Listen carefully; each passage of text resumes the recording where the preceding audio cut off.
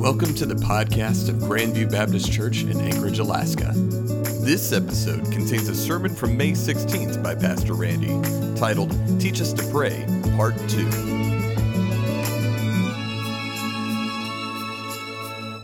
So we're in a series talking about prayer. And the fact is that many of you or many of us pray the same way we prayed since we were kids, which simply means we grew up, but our prayers didn't. And if your prayers haven't changed since you were a child, that just simply means your view of God hasn't changed since you were a child, because our prayers reflect our view of God. For example, if you don't pray, that means you don't believe in prayer, or you don't believe God answers prayer, or you just don't believe in God, period. Or if all your prayers are for small things, help me find my car keys, help me find a parking space, things like that, that just shows you believe that God's the God who answers small prayers and doesn't do anything big. Or if all your prayers are about your wants, your needs, your wishes, God help me, bless me, please do this for me, that shows you believe that God is there just simply to serve you. And people who believe that, sooner or later, they will get disillusioned with God. God, you must not care about me. Or God, you're not really real. So what I want you to see first off is this, that prayers reflect what you believe about God. And we're not moving here. Can you move me up? Josh, are you back there? Okay, no. All right. Here we go. Let's see if we're working. No. You're in charge, Teddy. You make me look good, all right? All right, so your prayers reflect what you believe about God. So with that in mind, what did you pray for this past week? If you say, well, I don't remember what I prayed for this past week, that says a lot. Or if you say, I didn't pray this past week, that says a lot too. But oftentimes our prayers are nothing more than conscious relievers or prayers for a lifeguard. In other words, we pray to be forgiven or we pray for help. But here's what I want you to understand. Move up, Teddy. If you want to understand how you view God, listen to the way you pray. Think about what you said. This is what disciples did. They listened to their prayers. And they listened to Jesus' prayers. And they realized there's something different going on here. Because the way that we prayed our whole lives and the way we're here Jesus pray, they're totally different. And they begin to think, well, wow, we see Jesus pray and we see what Jesus does. Maybe there's a connection here. Maybe there's something going on with Jesus and his connection to the Father that we don't have. And so what they did is they got together and they elected a spokesman to come and ask Jesus, teach us how to pray. Now, I bet not one of you has ever asked anyone to teach you how to pray.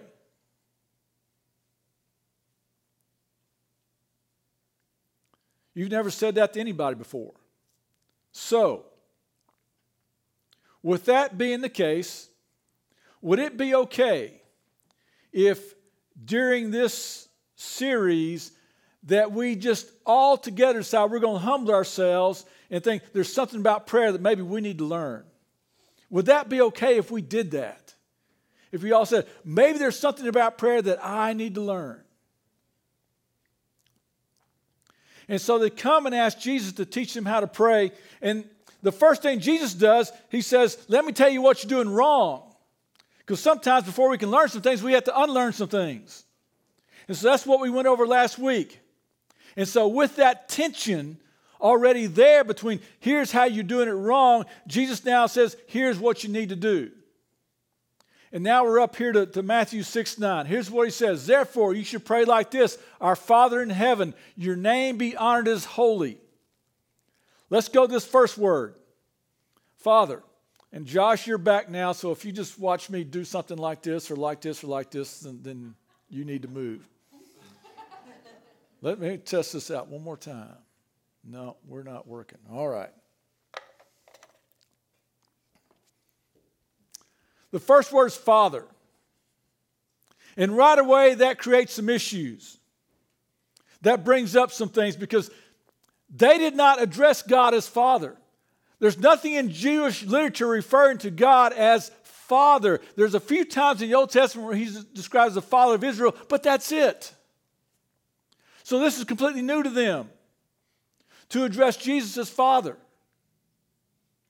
And the other part of this is that when he says, our Father who art in heaven, right there, he's being very specific when he says how we should pray. He says, when you pray our Father. It's not dear Jesus. It's not dear heavenly being. It's not heavenly mother. It's Father. To see God as our perfect, loving, heavenly Father. And right away, that creates more issues. Because a lot of people, they didn't grow up with good fathers. And so to refer to God as Father, that's a problem. I was reminded that this past Monday night, meeting with our parenting classes, we divide up into small groups. And I'm in my small group. There's about 7 other people there who are taking the class. And the subject is discipline. And so I ask, how are you disciplined as a child? And 5 of the 7 people in that class said they had a father who either beat them, who just was physically abusive to them. So when you say Heavenly Father, that doesn't bring up a good memory. It doesn't bring up a good metaphor, a good word to use. But God knows that. He knows that. And if we refuse to address Him as our Heavenly Father, we miss out. Everybody wants a good father, and God is one. He's our Heavenly Father. The other thing about Father is that when you have the picture of God being a Heavenly Father, that's somebody who welcomes you, somebody who's worthy. Think of it this way. If somebody comes to me and asks me, what do I do? Or who am I? When they ask me who I am, I'm going to answer them in terms of things that I do. You know, this is where I work. This is my accomplishments. This is where I went to school. Because whenever somebody asks us who we are, our identity, we think in terms of our accomplishments, not of our relationships. But we don't come to God based on our accomplishments. We come to Him based on our relationships. He's our Father. We're His son or we're His daughter. So there was this preacher who had been to this church for 40 years and he retired. And his whole time when he was there for 40 years, every time he was preached, every time he was, whether it was Sunday morning, Sunday night, Wednesday night, whatever it was, he always had a suit and tie on. So now he retires, but that's his life, his family. So he stays there in the community, and they bring a younger preacher on who dresses a little more casually. And the older preacher, he wasn't too happy about this. And so he goes to the younger guy, and he says, would you dress like that if you were going for the President of the United States? And the young preacher said, well, I would if he were my dad. The old preacher said, I don't have a comeback for that. Back several years ago, when Bush was president, the women's softball champions came to the White House to be recognized. And I remember on the front page of the paper, they're catching all this flack because they came to the White House dressed so casually, some in flip-flops and things, just real casually. And saying, why would you go for the president dressed so casually? But then the week later, they had a picture of 2 other girls that were there at the White House, and they were in flip-flops and everything too. Nobody said a word about that because that was his daughters. Listen to what it says in Ephesians 1:5. He predestined us to be adopted as his sons through Jesus Christ for himself, according to the good pleasure of his will. To be adopted. We've been adopted by him. That means he wants us. You see, you may accidentally get pregnant, but you don't accidentally get adopted. You're adopted because you're wanted. Don't believe the lie that says your Heavenly Father doesn't want to hear from you. You've been adopted. You are the wanted. You are the welcome. You are the worthy child of God. That's what when we address him as Father. He wants us. The next part of that prayer is in heaven. Josh, this means it's time to move. All right. In heaven. Our Father who's in heaven. This is not a comment about where God is. This is not a comment about where God stays at or where he is, because God is omnipresent. And when you're omnipresent, weirdness isn't a reality because God's everywhere. So this is not a comment about God's presence, it's not a comment about his residence. This is a comment about his omnipotence, that God's over everything, that God's at large and in charge of everything. We're all familiar with Warren Buffett, billionaire many times over.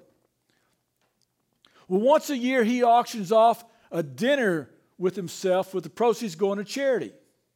They didn't do it last year because of COVID, but year before last, the winning bid to have dinner with Warren Buffett was $4.57 million. For a man and 7 of his friends to have dinner with Warren Buffett. Now, I can't imagine anything that's worth $4.57 million that Warren Buffett has to say. But every day, we have an opportunity to go before the CEO of the universe. And he wants us there. We have an opportunity to be before him. In heaven, when it says in heaven, it means things on earth don't have to stay the way they are. That the realities here can change. You say, Randy, that sounds like supernatural stuff. Well, let me make something clear. I've given my whole life to follow a man who I believe was born of a virgin, walked on water, fed the multitudes, healed the sick, raised the dead, himself was crucified and buried, rose again 3 days later, ascended to heaven, and is going to come again. My whole life, my whole faith revolves around the supernatural. That's the God we're praying to. So when it says in heaven, it's remind us, who are we praying to? Also in heaven means he sees things. He sees everything. He has a different view than we have. They did a documentary a few years ago, it was back in the 90s even, about D-Day, the invasion of Normandy. And they interviewed one guy who was there on the beach, and he said, we thought there's no way we could win. They interviewed another guy who was flying over in a plane. He looked at everything and said, I didn't think there's any way we could lose. See, the viewpoint matters. We have viewpoint. God just has view. He just sees everything. He sees it all. Next, when we pause and reflect on who God is, we get a better understanding of who we are and why we are here. See, this rarely shows up in our prayers. That's why our prayers are so predictable. Hello, God, thank you for the day. Here's my list. But when we stop to give thought about who we're praying to, our Heavenly Father who is both infinite and intimate, if we take time to stop and think who it is we're praying to, about someone who's at large and in charge, we take time to do that, it's completely different. And you see, you can't do that while you're driving through traffic. It's hard to focus on God and who He is while you're driving to work in the morning. That's why you need to take some time to get alone and get in the place by yourself. So here's what I want you to understand. Josh, next. Every day we need to recenter our lives. Every day. That's what we're called to every day, to recenter our lives. Because if you skip over this, if you don't stop every day to understand who you're talking to, who God is, if you don't do that, prayer for you will become a good luck charm. God, help me with this test. Help me resolve this issue. Every day, you need to stop and recenter your lives about who God is. Because if you don't do this, what's next will just fly right by you. What Jesus says next won't mean a thing. It just goes, phew. Here's what he says next. Josh, your name be honored as holy. When Jesus says, pray to the Father and let your name be honored as holy, that's not a proclamation. That's a petition. This whole prayer is a petition. That God, may you be honored. Whenever we realize that He gives us our daily bread, He's honored. Whenever we forgive other people as He's forgiven us, He's honored. That's what He calls us to do. To honor Him. Because here's what Jesus is trying to teach. Josh, next. Jesus is teaching us to pray about what's important to God. We pray about what's important to us. God, I've got this issue I'm going through. Please resolve this issue. But what if our prayers were different? What if our prayers were not about what's important to us? What if our prayers were about what's important to God? It would look like this. God, I've got this issue. And if it brings honor to you to resolve this issue, then resolve this issue. But if it brings honor to you for me to have this issue and your grace be upon me so that I can walk through life with this issue and people see your power in my life, then I want to keep the issue, Father, whatever glorifies you, whatever honors you. But that's not how we pray. Hey, Lord, it's Jimmy. What you going to give me? That's about how we pray.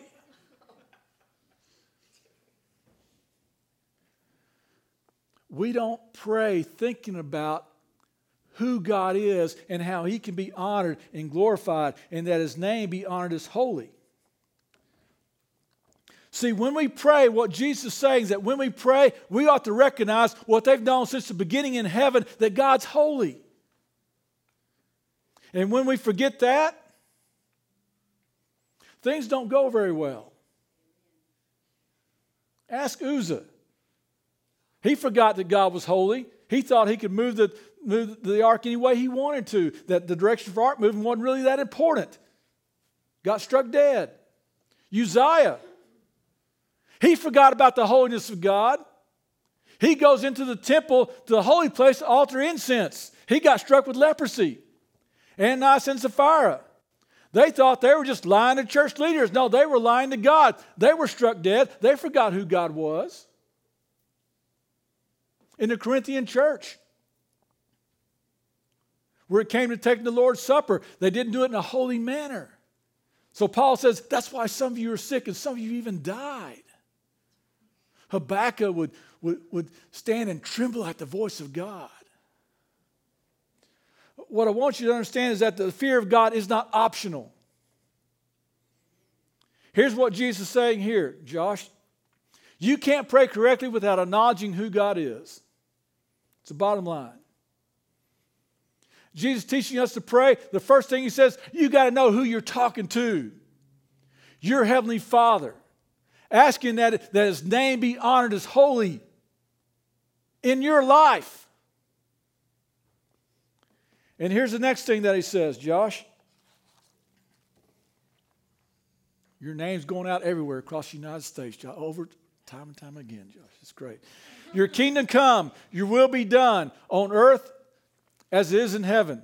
Your kingdom come. But Lord, what about my kingdom? What about my job? What about my bills? What about my relationships? What about my health? What about this situation in my life? Father, what about my kingdom? Jesus would say this, look, we covered that. God already knows what you need even before you pray. We covered that.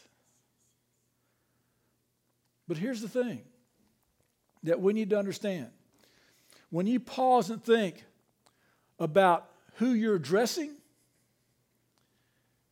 and His kingdom, then you realize your kingdom can wait. Your kingdom is not a priority anymore. If you'll pause and remember that. Here, let me just try and help you to understand that. Number one, prayer is not about moving God, but being moved by God. Okay, the second way we can put this, Josh, next. Prayer is not about convincing God to do our bidding, but about putting ourselves in a place where we're willing to do His. And if you didn't catch it with that one, let's try this third one. The purpose of prayer is to surrender our will, not impose it. See, the hard part about prayer is getting us to admit that our reign is over. It's not about us. We're not in control. That's the hard part about prayer, because we like to be in control.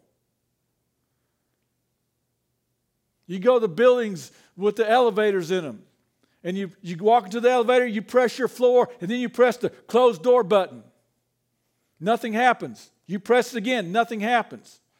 You want to be in control, but you're not in control. Why? Because several years ago, the ADA said whenever you walk to an elevator, they got to have so much time before the elevator doors close in case somebody with a wheelchair or crutches are coming in.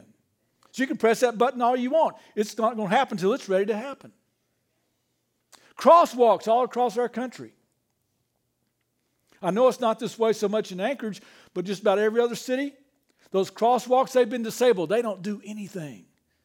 It's all computerized, electronically done. They just don't remove those buttons because it costs too much money to go and remove the buttons. So you think you're controlling the traffic. Boom, boom, boom. You see people at crosswalks, even in Anchorage. How many times you got to press that button before it works? But people will do that when these buttons are completely disconnected because they want to be in control of traffic. You're in control of nothing. Most every building that's built these days, commercial building, they have thermostats on the wall that do absolutely nothing on purpose. They put them there because they have discovered that there's a 75% reduction in service costs whenever people think they're controlling the climate. We're not in control. We love to think that we're in charge and that we can change the things happening in our kingdom with our prayers. But what Jesus is saying, you need to pray for God's kingdom to come. And for God's kingdom to come, you know what has to happen? Your kingdom has to go. If God's kingdom is going to come in your life, your kingdom has to go. That's what has to happen. So if you've ever quit praying because God didn't answer my prayers, that says a whole lot about your view of God. God, I've got this legitimate request. There's no reason why you shouldn't do this. Why can't you just answer this very legitimate request? And so people quit praying. God, you must not care. Or you must not be there. But you see, that type of prayer, that's perfectly legitimate if God's like a cosmic vending machine.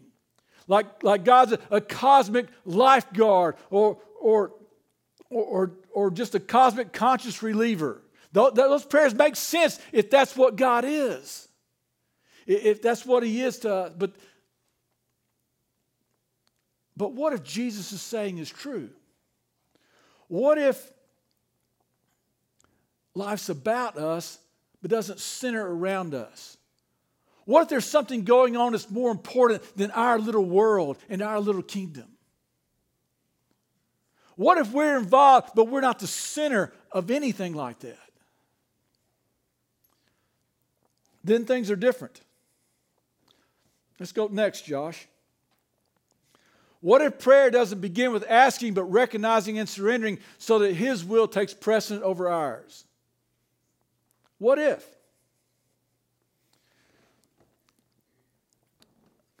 The reason you try to pray yourself out of a situation you behaved yourself into is because you didn't pray right to begin with.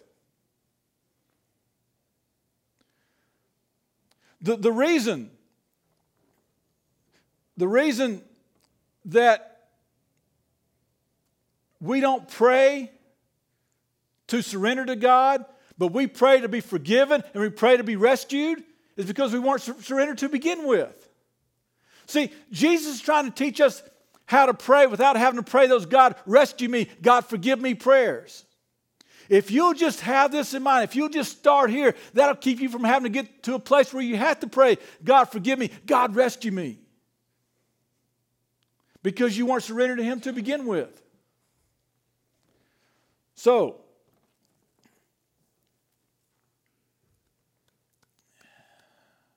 what keeps you from praying those prayers? Does it scare you to pray like that? Or are you scared you're going to lose control? Or are you scared you're going to have to give up something? What keeps you from praying, God, it's all about you. It's all about your kingdom. God, you're large. You're in charge. You're in control of everything. God, thank you for just wanting to speak to me, Father, that I'm welcome. I'm worthy to come into your presence, the God who sees everything, the God who loves me with an everlasting love, that I'm able to come into your presence. What keeps you from praying prayers like that? God, I want your will to be done. Not mine, but your will to be done in my life. What keeps you from praying like that? Now, if you can sit there and honestly answer that question, that's a good thing. Because now you know where God wants to work at in your life. See, God wants to bring you to a place where you're no longer praying those rescue prayers, those forgive me prayers, because you start out surrendering to Him every day to begin with. Here's the thing. According to Jesus, if you don't pray with the spirit of surrender, you're not doing it right.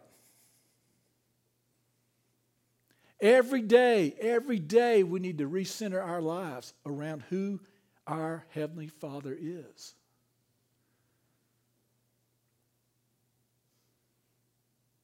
And if you don't do that, your prayers will just be about informing God. God, let me tell you what's going on in my life and what I need you to do for me. Here's my list. Now, some of you, if you're honest, that's the way you've been praying for years. Dear God, thank you for this day. Here's my list. Bless me. Do this. Change him. Change her. Change this. Here's what I want you to do. And that's been your whole prayer life. Would you pray? God, help me to surrender to you, and I want to do that today. There's a line in a hymn that we sang before and sang growing up. Perfect submission, all is at rest. Oh. Now you see, that kind of sums it up. That when you come to God perfectly surrendered, you're in your happy place. All's at rest. And it doesn't matter if in your world things are falling apart. You're in your happy place because you're perfectly surrendered to Him. Because your prayer, your desire is, Lord, even if things are falling apart, if that glorifies you, so be it. If it glorifies you to come and do a miracle in this situation, so be it. When was the last time you could say to yourself that you got before God and that perfect submission, all is at rest, that described you? You came to God perfectly submitted, and you were just at peace with whatever came your way that day. You were fine with it.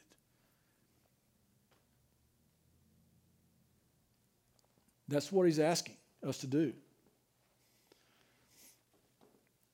So ask the Holy Spirit, where do you need to surrender? Where is your kingdom getting in the way of God's kingdom? So what is it that needs to go?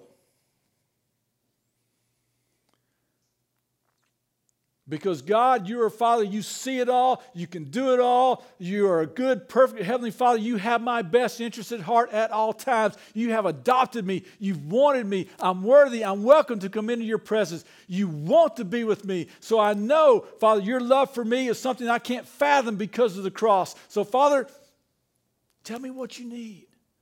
Tell me how I can surrender to you. What can I do?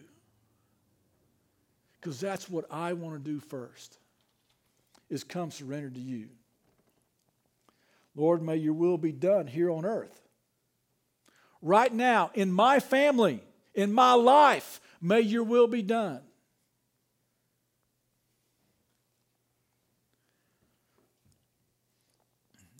If only we came like the disciples today. Lord, teach me how to pray. And we all left here taking Jesus' example. Just the first couple of lines. Would you be willing to do that? Would you just honestly ask yourself, what keeps you from praying prayers like that? Are you afraid to do that? Like I said, if that's the case, you found a good thing. That's a good thing. It's a good place to be. Because now you know where God wants to work in your life. And right now is to come and just to surrender yourself to Him. And saying, God, I wanted to be in control. I wanted my will to be done. But now, Father, it's not my will. It's whatever glorifies you, Father. Whatever carries out your will. Father, whatever carries out your plan. That's what I want more than anything else in my life. Because if God's kingdom is going to come in your life, your kingdom has to go.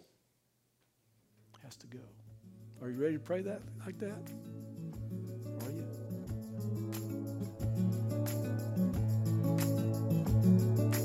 Thank you for tuning into the podcast of Grandview Baptist Church in Anchorage, Alaska. For more information, check out our website at gbcak.org.